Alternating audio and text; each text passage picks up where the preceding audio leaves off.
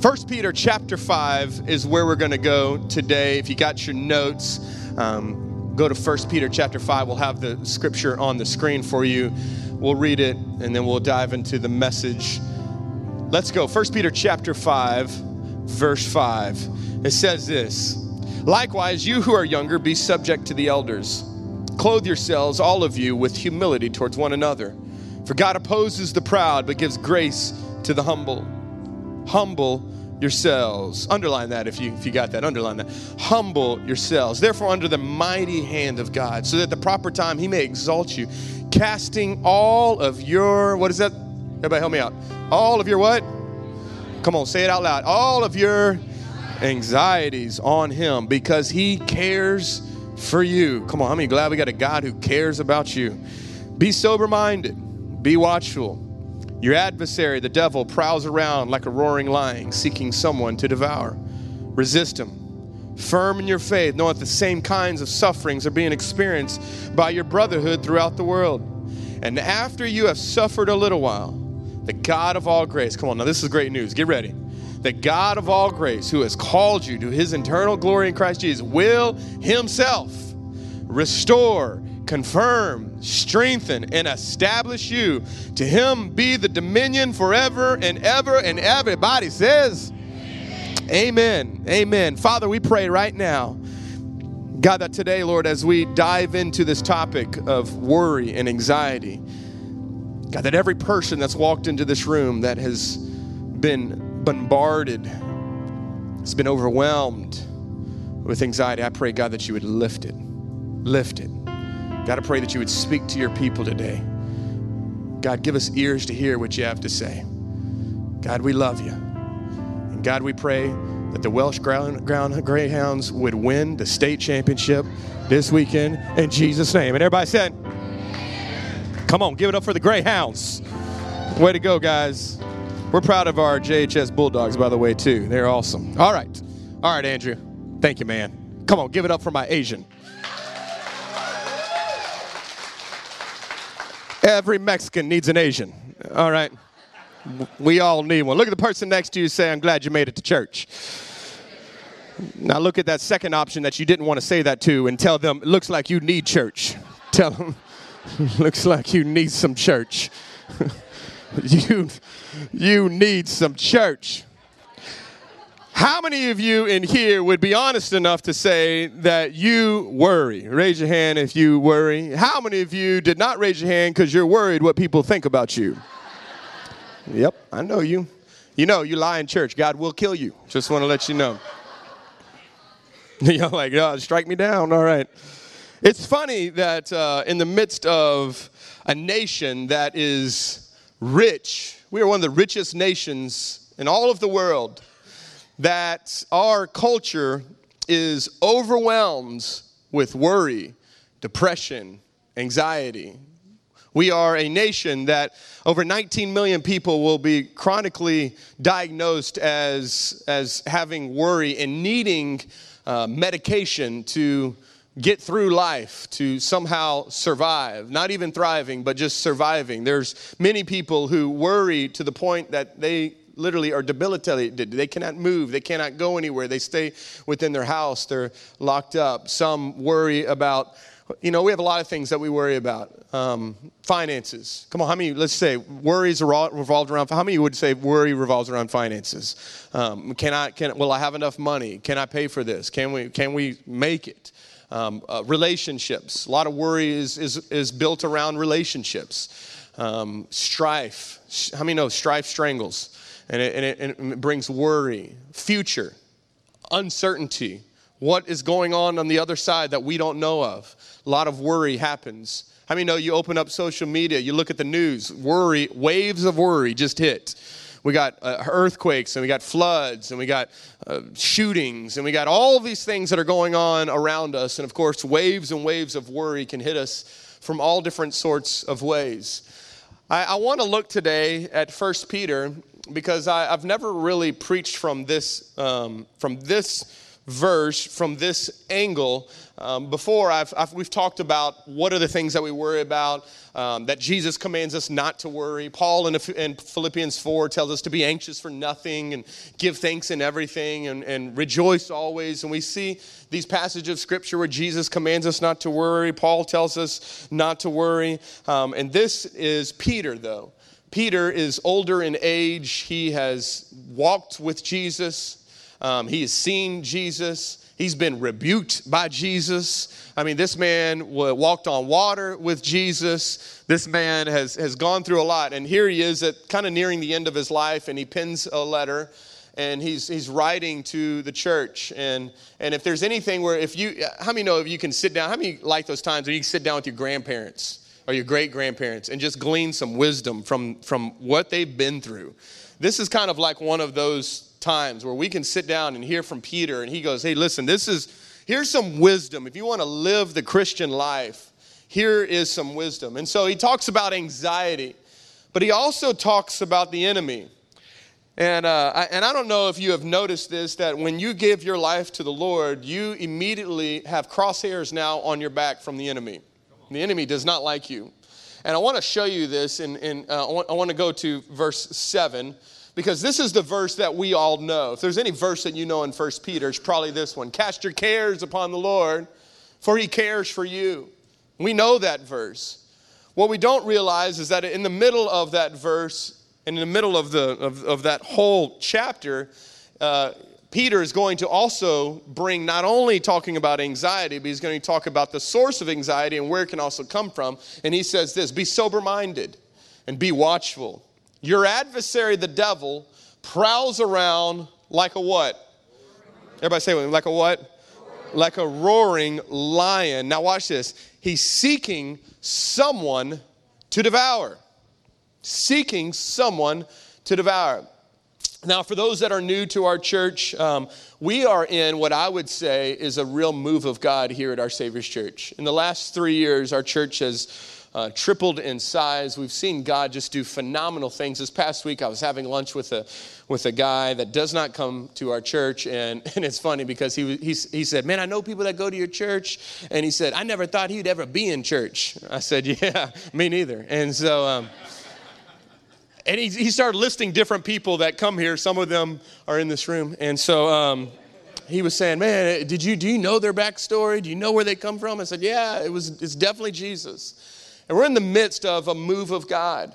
God is just doing some phenomenal things. He's crossing cultural barriers. He's crossing racial barriers. He's crossing religious barriers. Come on, how many know there are no barriers with God? And so it's just incredible to see kind of have a front row seat to what God is doing in our city and through our church. But here's what I know is that we have an enemy, and he doesn't like it. He doesn't like it at all.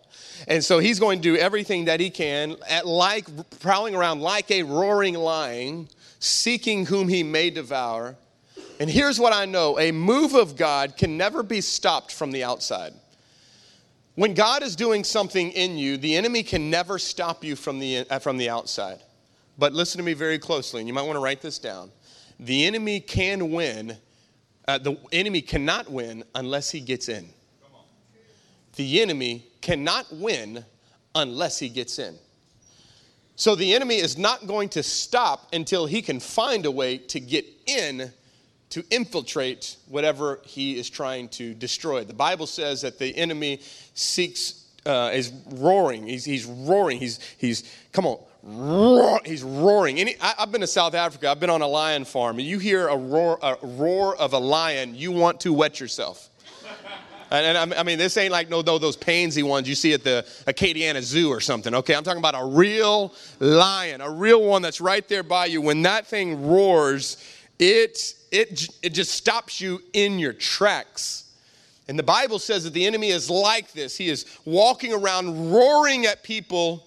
And I think oftentimes that roar brings fear, right? Fear.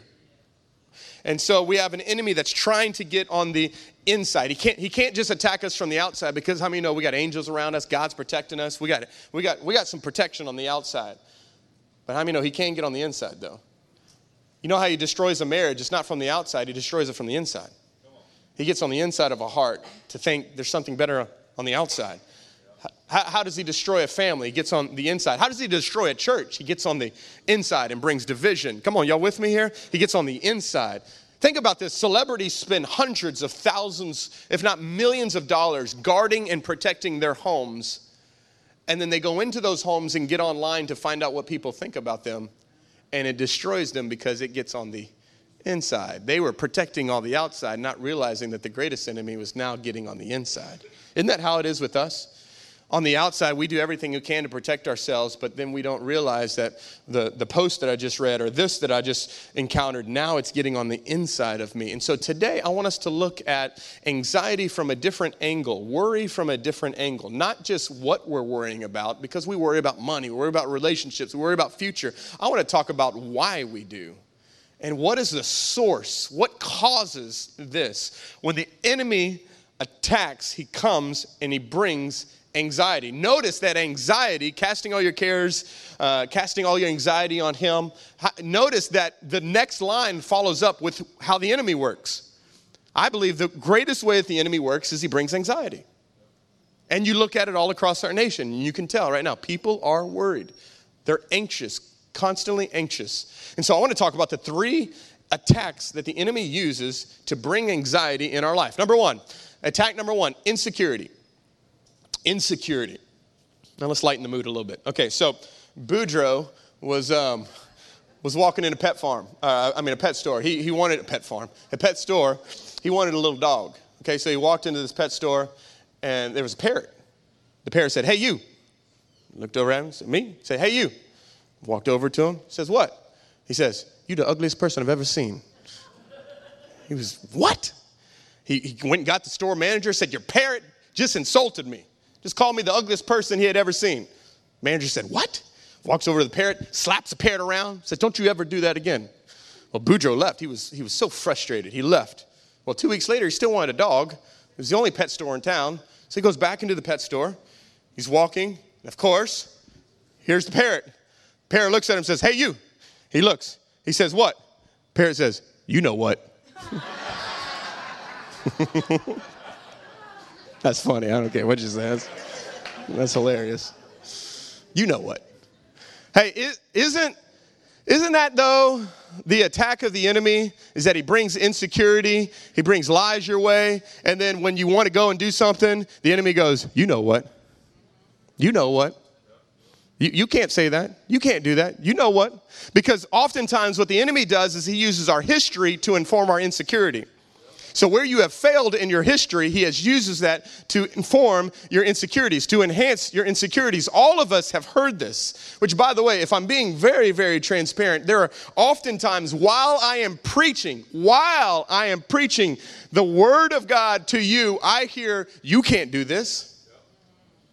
Why are you doing this? You can't lead that." I hear it all the time. I don't know about you, but it's like you wake up and it just starts. It is like waves of insecurity. And normally it's always enhanced when you are trying to live for God. You want to take a step. Man, I really need to go to the next step. I really need to get involved. Man, what's going to happen when they really get to know you? They don't want to get to know you. If they know you, they won't love you. Or you're trying to you're just, getting into your word. Man, I need to spend time in the word today. And something you did that week, something you failed in, here comes the enemy, and he says, "See, God doesn't really love you." And it's amazing how the enemy personalizes it, and he wants you to internalize it, because it doesn't go from you can't do this. It goes like this: I can't do this. You start speaking the things that the enemy is coming and implanting into your heart and into your mind. And what you think ultimately determines what you do or don't do. Most people's greatest battle is in between their ears.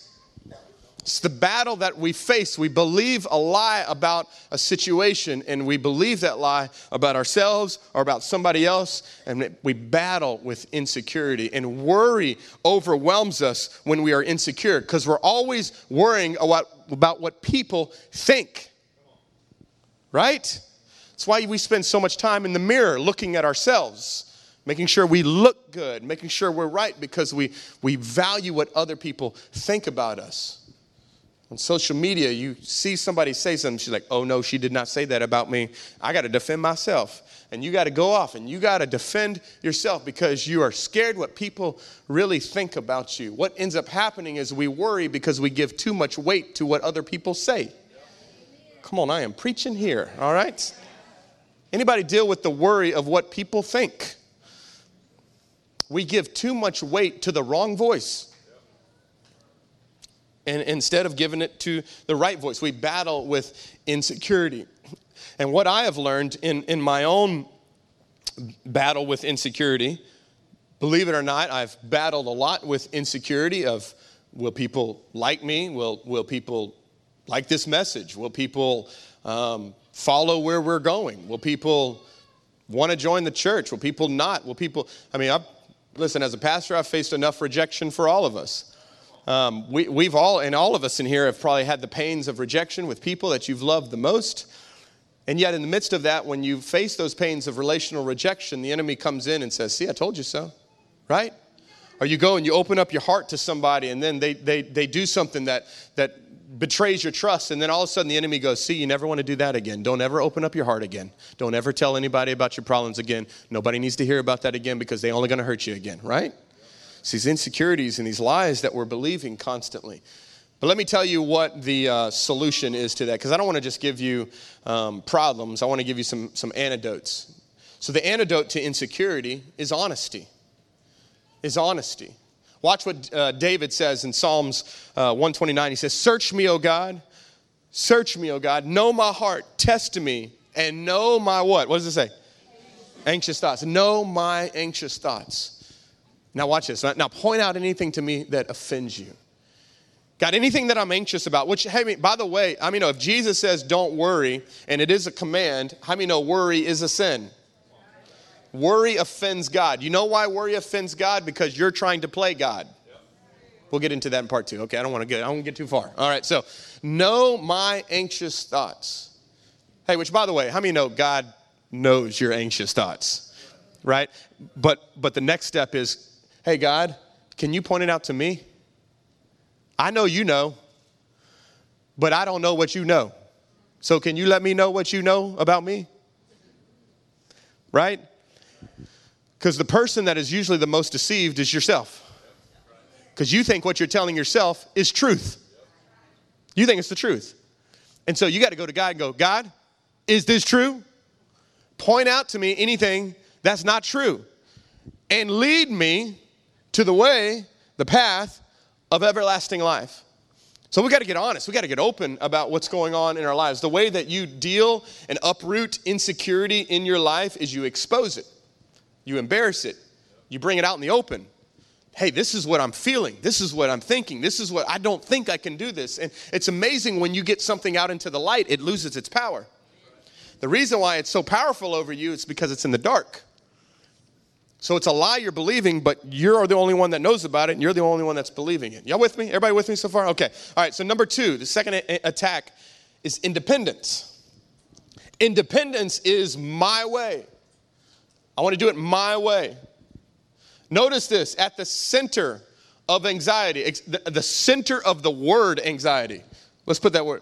The center of it is what? I. Do you notice that most of your worries is I? I can't do this. I don't know if we're going to be able to do that. I don't know. God, I can't. I won't. Everything is me-centered. Independence is me. Do you notice another word that also has I at the center is pride and sin. These are words that are centered with I. I don't think that's just coincidence. I think it's a reminder to us that is probably one of the greatest problems is I. So what I did is I decided to put together what I call an independence assessment. This is a couple questions that you can ask yourself, and let's do what David said. God, search me, know my anxious thoughts, point out anything in me Okay, so here we go. All right, so you're going to answer these with pretty much a yes or a no answer. You can write your answer right there if you want to, or you can just watch, whatever, however that works for you. But it says this: is it hard to admit when you need help? You don't have to answer out loud. I mean, you can, I guess, if you want to. Your wife might answer for you. Yes, yes, yes. Is it hard to apologize when you know that you're wrong?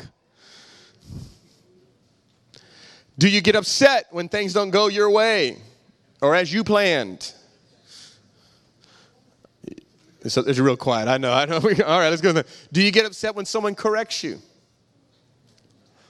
These are all sources of independence and pride. I can do it my way, what I want, when I want. Do you have a hard time being honest with yourself and with others? So do you have a hard time telling people the truth because you're more concerned about what they think about you than actually telling them the truth that could actually really help them? Or maybe you don't even have an accurate assessment of your own self. You think you're actually doing better when you're actually not. That's all pride, by the way. Do you like to be... I don't like to talk about this one. Can't even say it. Do you like to be in... Control. Yeah, y'all just say it. Okay, control. I was going to make you say it, but then that would be control. This is an independence assessment. Now watch this. When you are operating in pride, everyone around you sees it long before you do, because pride only deceives its possessor. Now think about this, okay? Let me show you. Think about people that you know that have had an addiction, whatever that may be, or has had a real problem with something that it's been a reoccurring problem for a while. Isn't it true that oftentimes everybody in the family and the friends know about it, and the person that actually has it won't admit it? And they'll say things like, "It's not that bad." Right? Pride only deceives its possessor. Usually everybody around them spots it before they do. And if you would be wise, you'd surround yourself with a lot of people who can spot it and be honest enough to tell you, so that way it doesn't have to ruin you before you decide that, oh, I really do have a problem. And most people have to go away somewhere and get extreme help because they weren't willing to get the help when it was small, so now it's huge. Y'all with me? And so worry consumes us because we're full of pride. We don't want to admit that we need help. And so we take on stuff that we should never be taking on. And our life is filled with anxiety and worry because we're living a life that oftentimes is different than what people think. So your life will be filled with worry. I'm going to tell you right now, your life will always be filled with worry. If the way that you're here at church is different than the way you're at work or wherever else, your life will always be filled with worry. Because it'll always be, what will happen when people really know who I really am? That's why we say just come in and just be you. Like jacked up, broke up, just be you. We'll take you as you are. I would much rather you be that than you come in and act like you're something that you're not, and then we go out and find out that that's not really actually who you are. Because, by the way, we're all broken and need Jesus in here. Come on, somebody. So we all come in here. So, if somebody, hey, how are you doing? Don't just be like, good. It's all good. You need to look at them and go, do you really want to know? I mean, I'll tell you. You really want to know? And then really tell them. And then you go find out if they really will love you. And they'd be like, no, I really didn't want to know that. Okay, thank you. Right? I mean, come on, let's be honest. All right. So let me put it this way. When anxiety is the fruit, pride is usually the root.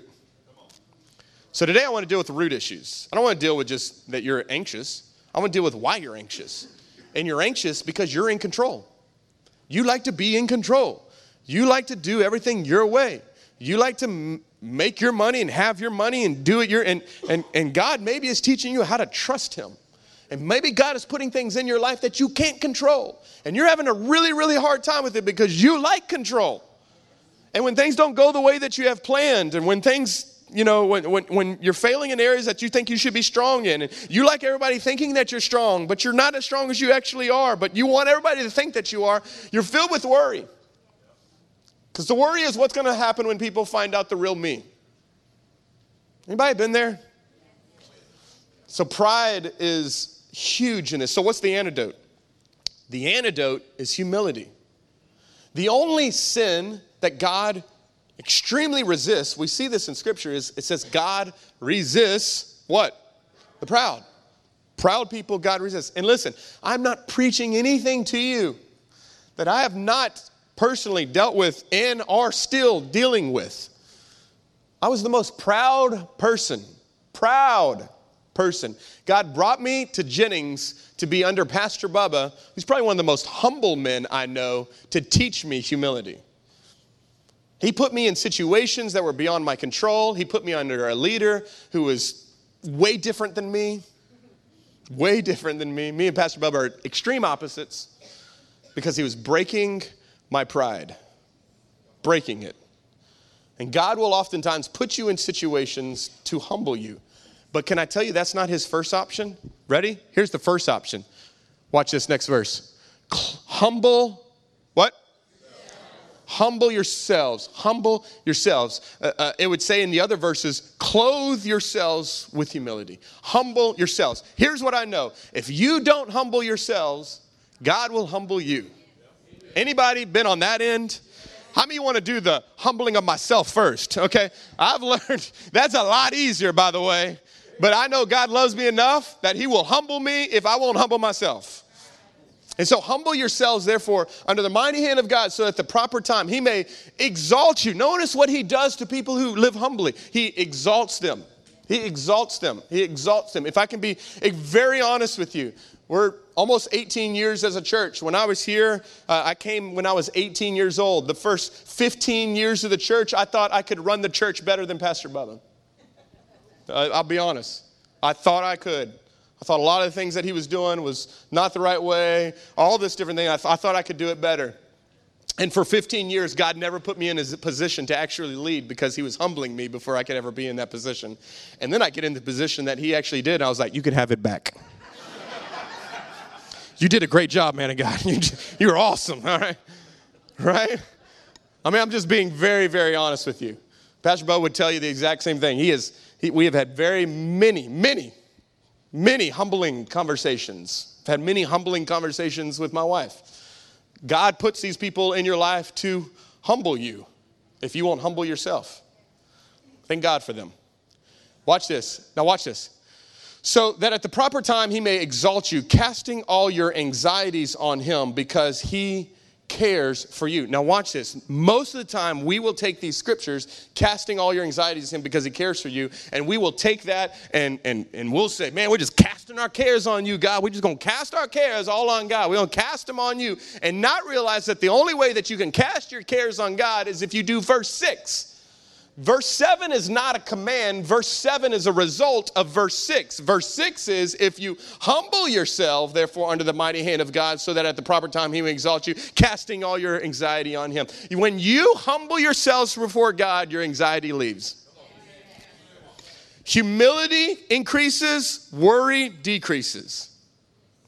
When I go, God, you can do this way better than I can, then it's amazing how every worry just begins to sink.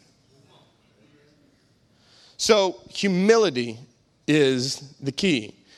It's not a command, it's a result. Number 3, last attack, and then we are wrapping it all up. Number 3 is isolation. Isolation. If you don't deal with insecurity and you don't deal with independence, you will have to then deal with isolation. Because you will be by yourself. Because nobody wants to be around an insecure, proud person. No wife wants to stay in a marriage with an insecure, proud husband. No kids want to be in a family with parents that are insecure or proud. No employee wants to be under a boss that is insecure and proud. It divides, it destroys. It seeps in on the inside and destroys it from the inside. Watch what Proverbs 18 says, whoever isolates himself, notice that is it a choice on the person's side. He isolated himself. Whoever isolates himself seeks his own desires, and he breaks out against all sound judgment. Notice what he's doing. He's isolating himself because he's seeking what? He's seeking the I, right? The independence. I want to do what I want to do, how I want to do it. And in his pursuit of seeking his own desires, he isolates himself. And I can't tell you how many people that I know of that are living isolated lives because they are consumed with themselves. Isn't it interesting that when we go through tough times, we become independent and isolated? And notice, the devil wants you to live isolated and insulated. But listen to me very closely, it's a trap. Listen to me very closely. Living isolated and insulated is a trap. It's a trap. Do not fall for it. It's a trap. Listen, you can be in a church that is this size and be around a ton of people and still be isolated. There could be somebody on your row right next to you and be isolated. They are by themselves, even though they're right by people. Happens all the time, I'm telling you. You live isolated and insulated. Here's why you're isolated. Because one, you've believed all the lies of the enemy that have been told to you. Nobody else knows what you're going through. Nobody else cares about you. Nobody else, all these lies that have been told. And then on top of that, you have lived for yourself. And when you live for yourself, you push everybody else out. Because it's all about you. Right? So isolation is what destroys us, which is, by the way, why life groups are so important. In January, we'll kick off a whole new thing of life groups. We'll kick off all new freedom groups. Get involved. Get connected to people. You can't do life alone. The enemy can't destroy you if he can't isolate you. Listen to me closely. The enemy can't destroy you if he can't isolate you. But if he can isolate you, he'll take you out. He's way more powerful than you if he can take you out on your own. Anybody in here been isolated before and you realize the power of people? Okay, which is the antidote. The antidote is community. So if the attack is isolation, let me get them off by themselves. A roaring lion is going to go, he's going to roar, he's going to separate the pack, and he's going to get the youngest and the smallest and the most isolated, and he's going to go after that. The pack of lions will go after the isolated one. They don't go after the herd, they go after the individual, the isolated one, which is why you need community. Now let me show you something. So anxiety in the middle of it is I. Watch anxious. Anxious at the end of it is us. Us. So when anxiety and worry and anxiousness begins to swell up in your heart, grab some us. Grab some people, be honest with them, share, humble yourselves and go, this is what I'm going through, and you need some us. If you get isolated, I'm telling you, if you get isolated, he'll take you out. He'll take you out. You were never meant to do life alone. When community increases, anxiety decreases. Everybody say that with me. When community increases, anxiety decreases. Now I know you say, Pastor Josh, no, I hate people. I'm anxious all around people. Okay. I don't like being around people. Yeah. Okay. I understand that, but a lot of that is because you're around the wrong people. Come on. If you're around people who make you more anxious, tell them they got to go. All right. Now, if it's your spouse, you say, we got to go see Pastor Josh. Okay, we'll settle that. We'll get that worked out. Okay, but anybody else? If they make you anxious, they got to go. And listen, the holidays are coming up. So you love them from a distance. In-laws might be the outlaws. You can love them, but if they make you anxious, say you got to go. Okay? All right, we're going to keep peace in this house. Peace in this house. If you don't got peace on your forehead, you ain't getting in this house, okay? Peace in the house only. All right, so we're not going to isolate. We're going to get community, okay? We're going to get around some people. Now, I want you to see that. I think this is so cool. So when you find yourself in a season of attack, you find yourself with insecurity, you find yourself with independence, you find yourself with isolation, all those things, and the enemy's roaring. He's roaring loud. How many of the enemy's roaring loud right now at you? Man, he's just roaring. He's roaring loud. Okay, here's the natural reaction. Run! Right? Enemy roaring. Listen. I'm not even talking about a roaring lion. Barking dog, I'm running. Okay, I'm running. Okay, I don't do barking dogs. I don't do any of that stuff. So roaring lion, I'm thinking my immediate reaction is to get the heck out of here. Okay, but 1 Peter tells us something different. This is his solution. Ready? Resist him. Say what? That's a roaring lion. No. Listen, he's not as powerful as you think you are because he's on a leash. He's on a leash. And you just got to resist him. And listen, and you're going to resist him firm in your faith.